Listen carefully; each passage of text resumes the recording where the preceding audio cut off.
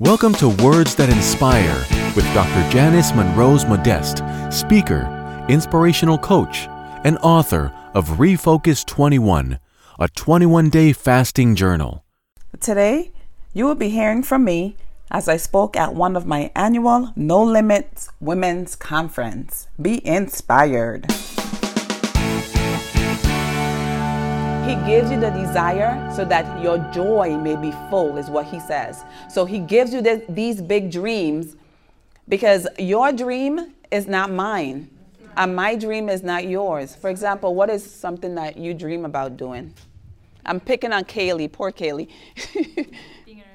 Being a nurse. Okay, great. So Kaylee's dream is to be a nurse. That would be my nightmare.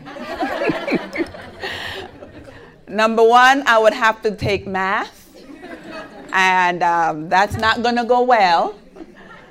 And then I have to pray a whole lot and fast a whole lot for me to pass that. But that just goes to show you, and I'm sure she has a reason. There's something happened in her life that caused her to pick that path. Maybe her mom was sick, or maybe God just placed it in her and planted it in her. And she just woke up one morning and decided, hey, this is what I'm going to do. But a lot of times what we don't realize is that that might be her goal. And God may have something even bigger for her later. And that is just a stepping stone to where he has for her to go. And so a lot of times we focus wrongly on for example, you say, oh, I want to be wealthy. Wealthy for what? Is that a goal or is that a dream? Your wealth might be what God is going to use to do that dream that he has for you. And so I'm not going to negate your goals, but I want us to leave here today with a dream.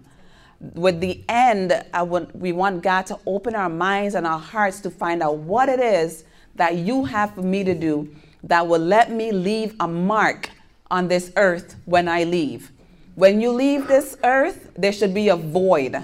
I know it's a tall order, but that's our order today. That's what you came here today to hear. That when you leave this place, there needs to be a void because you need to have been known for something. And the only reason is, do you think God can come down here and be a nurse? Sure. That's why he have us. He don't want to come down and do what he has us. Just like the enemy is not the one who necessarily comes and taunt you and tell you negative things. He uses other people. Right. He has people that he uses to do his handiwork. But guess what? God has his people that he uses to do his handiwork. Amen. And so, yes, amen to that. And so we have to realize that we are it. You are it. You are God's handiwork that he wants to do to bring him glory, and we're going to talk more about that later. When you see a woman prospering, before we think, oh man, that's something I wanted to do. I want you to take a moment and just pray that God just blesses them. It's going to be a game changer. If you see someone was able to get married, I'm just picking something, get married and you've been waiting and you've been dating, and someone else has it, before that thought comes, or when the thought comes, you take it captive and you just start blessing that person. Because then you're sowing a seed for what you're believing in. So just like if you're going to start a ministry, you sow into something similar, or just because whatever you do, I always tell my kids, whatever you do comes back to you. Whatever you do comes back to you. Just quickly, I know I had you pray for each other and pray for signs and wonders. And the reason that came about was I read Acts chapter 4. I was reading, God had given me, this this story that I found about Ezekiel and about breathing into dry bones. And to me, I thought, why am I reading this? This sounds depressing.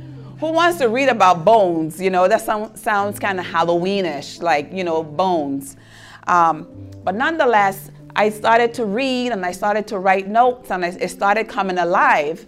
And so while I'm in my devotion time, I like to go with my phone sometimes because I have the concordance and I like to study the Hebrew.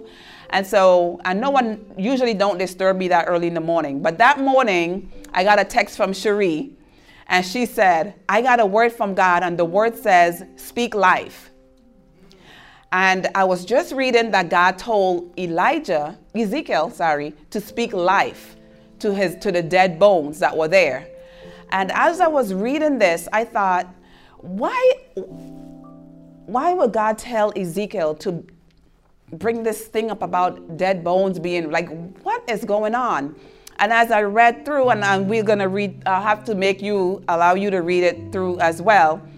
As I was reading down, God said he was talking about a promise and a loss of hope. And so today we're going to be talking to you about some of you who feel hopeless in certain areas. Some of you have given up on certain things. No matter what it could be, the doctor may have told you, you're going to have diabetes for the rest of your life. That's what the doctor said. And so you have given up hope because that's what the doctor said. But today, as I said, it's not a cliche about a breakthrough. This is what God is saying. And I got the confirmation not only from Cherie, but there's this Elijah's List. And I got like 2 different people sent me an email talking about Elijah with the dead bones, and that this is a season of him raising things up that were once dead. And so I believe that you came all this way on a Saturday. You came all this way to hear, because when you saw the ad on the paper or wherever you saw it, I know you saw breakthrough. You saw that word, it's your time to break through. And the fact that you broke through and you came here today, God's going to honor that. Amen. All right. And then we prayed that you will be able to hear from the Holy Spirit what he is saying, because we know that God is a spirit and he talks to you through his spirit. And so this is not about sending you out saying you can do great things. This is giving you the tools and letting you know that God said, not Janice said, I'm just speaking what he said, that you can do great things, and he has a word for you, for your circumstance today. And it could be something that you haven't thought about, but I'm more of a coach type person. So you're going to make sure that you look in your bags and you get your pens, because you will be writing. And the reason why I want for you to write is God believes that writing is so important that he wrote not only the 10 commandments, but he wrote the scripture for us so that we could have success, right? Because he didn't just want to leave. You notice when someone is trying to oppress someone or a group of people, the first thing they try to do is take away the ability to read and write. Because if you can't read and you can't write, you're powerless. So God always speaks through his word. And that's why the Bible is always under attack. And people like to take out inspirational pieces that belongs to the Bible and just take out the God in it and plug in the universe. And then boom, you have a best-selling book, because you don't have to, there's no accountability. You don't need to believe anything. You just believe in you. But how many of you know that you can't do anything by yourself? It's too stressful. If I had to try to put this on by myself, that would be just too stressful. What's the purpose? What's the goal? What's the reason? There have to be a reason. And today, everything that you've gone through has brought you to this point. And all you need is just a burst. You just need a break forth. I have here in the Hebrew, breakthrough is salak, which means to burst forth or to push through. And so where you are right now, in order for you to get to the next level of your life, your next level of your dream that you may not know yet, but when you leave here today, you will know it, because we've asked and we believe that God's going to speak. So once you leave here today, I want you to know, when I think about breakthrough, tell me if I'm talking too fast. Because my mind goes faster than I do. When we think about breakthrough, you know what I think about? I'm from St. Thomas. That's why I have an accent. And it's an island in the Caribbean. And we are notorious for hurricanes. So when I think of breakthrough, I think of a force. It could be a wall. It can be those tall iron, those steel. I've seen water just gush through and just rip those things into pieces and into shreds. And you're like, how did water do something like that? That's because of the force that it came with.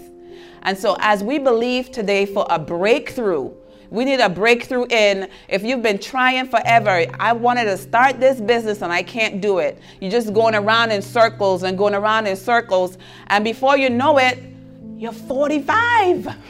That's me. And so we need an extra push to get to that next level. And so that's why we're here today. So if anybody agrees with that, I need a hand clap. All right, so that's what we're here for. Okay, so if you don't have your Bibles, you have your pen, so when you go back home, you can read it through your phone, etc. Because whatever God has to say, it's so important that you have to write it down. You want to show him that it's important to him. Okay? All right, so now that we're ready to write. All right, so I'll make it easy. I'll give you little bullets. So there's a foundation for boldness. I'm not one who believe that to be bold, people say believe in yourself, have confidence in yourself. I don't know, but I prefer not to believe in myself. I prefer to believe in God and in what he said about me. Because I feel that believing in myself limits me because I'm limited. And if we're talking about no limits and you put yourself in there, immediately you're limited. Because there's